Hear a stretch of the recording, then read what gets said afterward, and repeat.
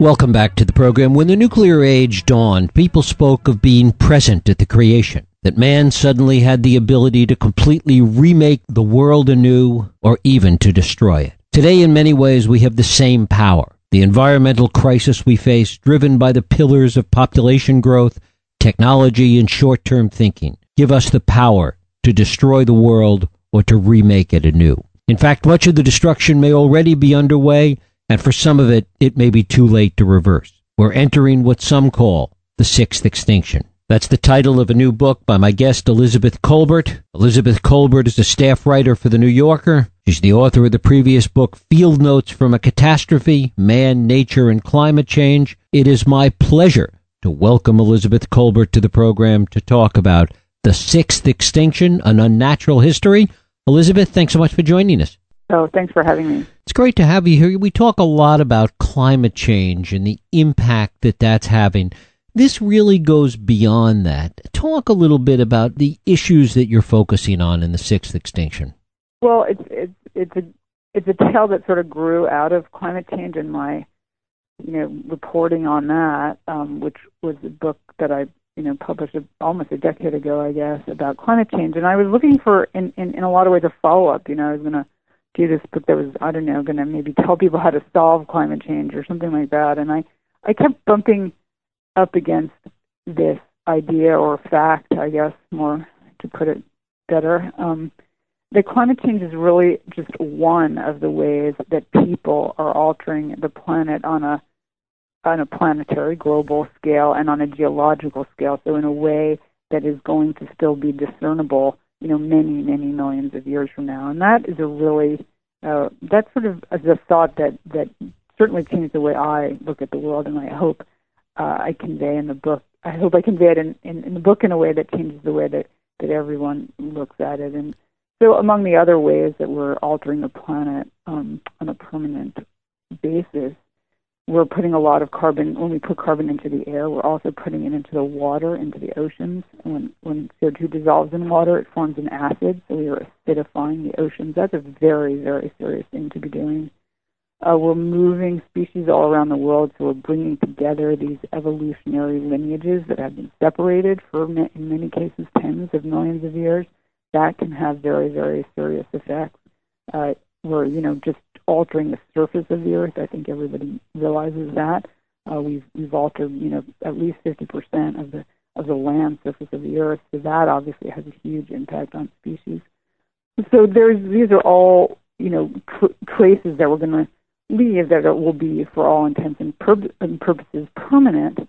And unfortunately, one of the unifying themes of all this is extinction. All of these changes are happening very rapidly and too rapidly for many creatures to keep up with. And as you look back at this, as you look in your reporting at this collision between civilization and the ecosystem of the planet, what do we find to have been the tipping point when all of this really started to take hold, when we started to see even the beginnings of this extinction?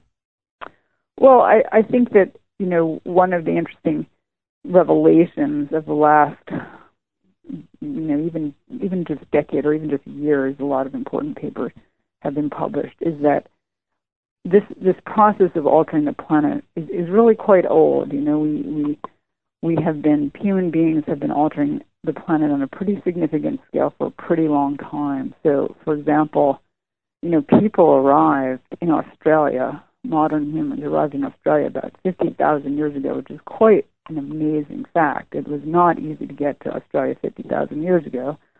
And when they got there, they encountered this extraordinary array of very large animals, these huge marsupials that are called rhinoceros wombats that seem to have looked like sort of like giant guinea pigs, huge kangaroos, huge birds, sort of ostrich-like birds, but not ostriches, not related to ostriches, huge tortoises with horns growing out of their heads, and pretty rapidly, within a couple thousand years, all of those animals were gone. And that almost certainly had to do with the arrival of people. That was no coincidence. And we see that, over and over again, that when people arrived in a new place, the big animals, the slow to reproduce animals, wink out. And so I think that, on some level, this goes back way, way further than we might like to even think. One of the questions, though, is, and I think one of the things that people don't follow all the way through to its logical conclusion, is the way this potentially will impact us at this point. That it's not just a question of altering and eliminating these species, but it circles back to have a direct impact on our lives.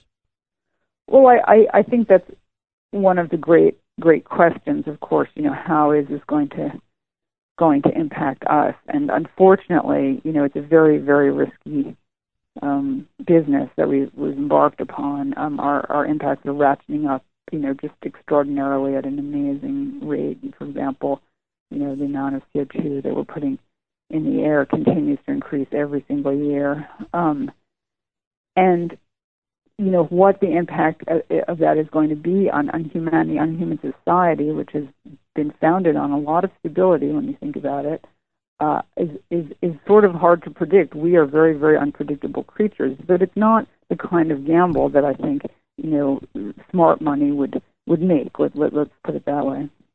But in fact, it is the kind of gamble we seem to be taking at the moment. Oh, absolutely. We are taking a sort of, I guess I would say we're taking an uninformed risk. We're just blithely marching along as if there were no risks. I think it's really, really important, and many people have made this point. I'm certainly not the only person out there making it, that we better make some more informed choices. And climate change is a really key and obvious example. We know there are huge risks that we are taking. You would think that for our own sakes, certainly for the sakes of our kids and our grandchildren, we would try to minimize those risks. We don't seem to be doing that. We seem to be denying that there are those risks, but just by denying them, doesn't make them go away. And in many ways, even beyond denying them, we also believe, sometimes blindly, I suppose, in technology that somehow before the risk actually happens, we will figure out a technological fix. Right, exactly. We love that thought, and the fact that there are 7.2 billion of us on the planet seems to support this idea that, well, whatever happens, we just blithely, go on, and so far, human population has kept increasing. So yes, you would have to say that that's true. That trajectory has so far been ever upward, and it's possible that will continue. But just I use the line from that you get on a mutual fund prospectus in the book. Past performance is no guarantee of future success, and the history of life teaches us that. Many, very, very dominant groups of animals that were around for a lot longer than human beings or even, primates have been around, are now gone, and something did them in. It wasn't their own, action in general, but there is no, there are no guarantees in this business which is life. Talk a little bit about the species that have disappeared thus far and what impact that's had in places like the Great Barrier Reef and the Andes and the rainforests. Well, the reefs are very, really interesting and haunting story. Reefs are a major ecosystem. They're home to probably millions of species. They're quite amazing places. One of the things I got to do in the process of reporting this book was go to the Great Barrier Reef, which is, I would say, one of the most spectacular places on Earth. It stretches over 1,500 miles, and when you look down on a reef, you see just this amazing array of life. There's really no, this shimmering, crowded, almost city of life, let's say, underwater, incredibly beautiful fish and sharks and rays and turtles and giant clams and things, beyond your imagination. And there's really no analog on land. You never see that much life on land, even in the rainforest. And reefs are being very, very severely affected by a lot of different things. The Great Barrier Reef has lost about half of its coral cover just in the last 30 years, which is very, very alarming. And there are pretty robust predictions that if we continue, on our merry way, owing to a combination of climate change and ocean acidification, reefs are just going to cease to be able to function by around the middle of this century, and then you would lose this, sort of major ecosystem. And what the ripple effects of that would be are hard to predict. There have been times in Earth's history where there's what are known as reef gaps, where there have been no reefs, and they tend to be associated with some very, very severe crises in the history of life. One of the things you've talked about is that we don't really have experience with what we're going through right now, that we've never been in a situation where we've been both responsible for the extinction of species and had to sort of manage it at the same time. Right. I mean, to go back to the example of Australian, of humans reaching Australia, and then over the course of many generations probably wiping out the large fauna, the megafauna. They were probably, completely unconscious of what they were doing, and it was something that, took place over many generations. People really didn't realize, presumably, what was going on. They didn't have written records that they handed down at that point. We are in this very, very unusual, I'd say unique position, really, where we have such sophisticated science that we have, very good predictive powers. We're watching these things happen. We have, we occupy all the continents. We have very good data on a lot of species, and we're watching this happen in real time. We are aware of it, and we have to, sort of, I guess my point would be in the book, we need to really bring this to the top of our awareness and make some choices as opposed to just blindly sort of blundering into a potentially, very disastrous future. What do you think is the primary thing that prevents us from facing up to this and making the choices that we might have to make?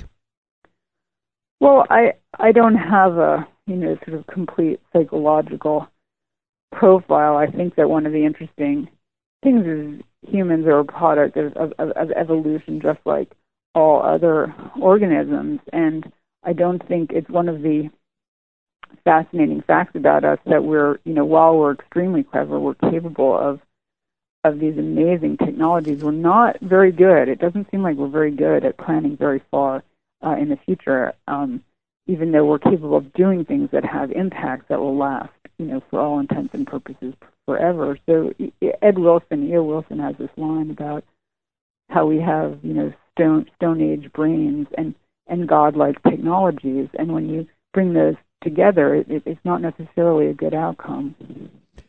Talk a little bit about previous extinctions and what, in fact, we might learn from looking at the historical record in that regard.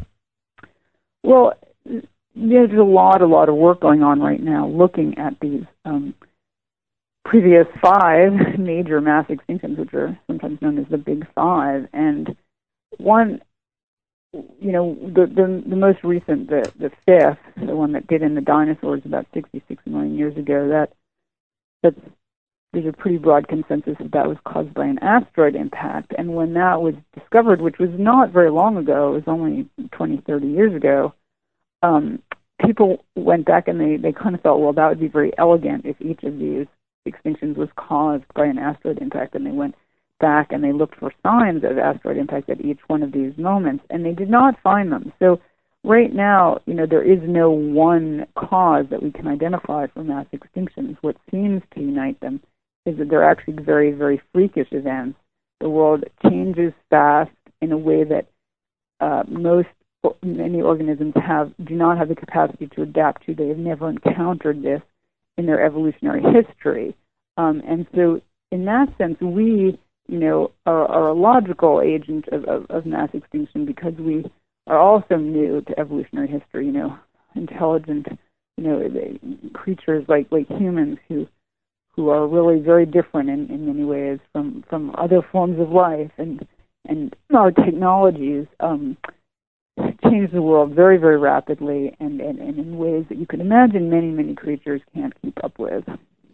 In that sense, we really don't know what the consequence will be from a partial extinction, in other words, 20%, 30%, 40% of species disappearing, we really don't know what the tipping point might be in terms of its larger consequences. No, exactly. And I mean, obviously none of us have been around through these mass extinctions. In the past, I quote a British paleontologist who says that one of the things that seems to happen during these moments of very rapid change is that the rules of the survival game change, so that groups of very dominant, organisms, such as the dinosaurs who were around for quite a long time and did very, very well, are suddenly gone. There's some reason for that every species of dinosaur was done in that last extinction event. We don't know what it is. We don't know what made them particularly vulnerable and allowed a few mammals, who were our evolutionary ancestors, to creep through that extinction. But when the rules of the survival game change, you don't really know exactly what's going to come out at the other end. So that is another reason why it's just a very, very big gamble. Talk a little bit about climate change itself and the ways in which the climate change is exacerbating some of these other dangers. Well, climate change is occurring very, very rapidly. It's occurring, pretty much everywhere. And what happens, what we can very, very clearly see is that many, many species are on the move. Right? They're migrating. They're migrating towards the poles. They're migrating upslope, and this, goes for plants as well as animals. Goes for things that can't even move but can now seed themselves. They spread their seeds, and those seeds now germinate at higher and higher elevations or higher and higher latitudes. And when you have everything needing to migrate to track this climate, right, and it's been estimated that to track the climate, species would have to move something like 30 feet a day. I mean, incredible, everything on the march at a pretty rapid rate. Then what happens when you reach a barrier? So, species are capable of tremendous amounts of migration. We know that by looking at, for example, the last ice age was a major climatic change, and pretty much most things made it through that transition by moving. And so we know they are capable of moving quite long distances, even tiny little organisms. But when you put up these barriers, as we have, what about, the city of San Francisco, the city of New York, the city of LA? What about a road even? A lot of species don't even want to cross a road. What happens when you reach, a cornfield where there's nothing for, many, many species to eat?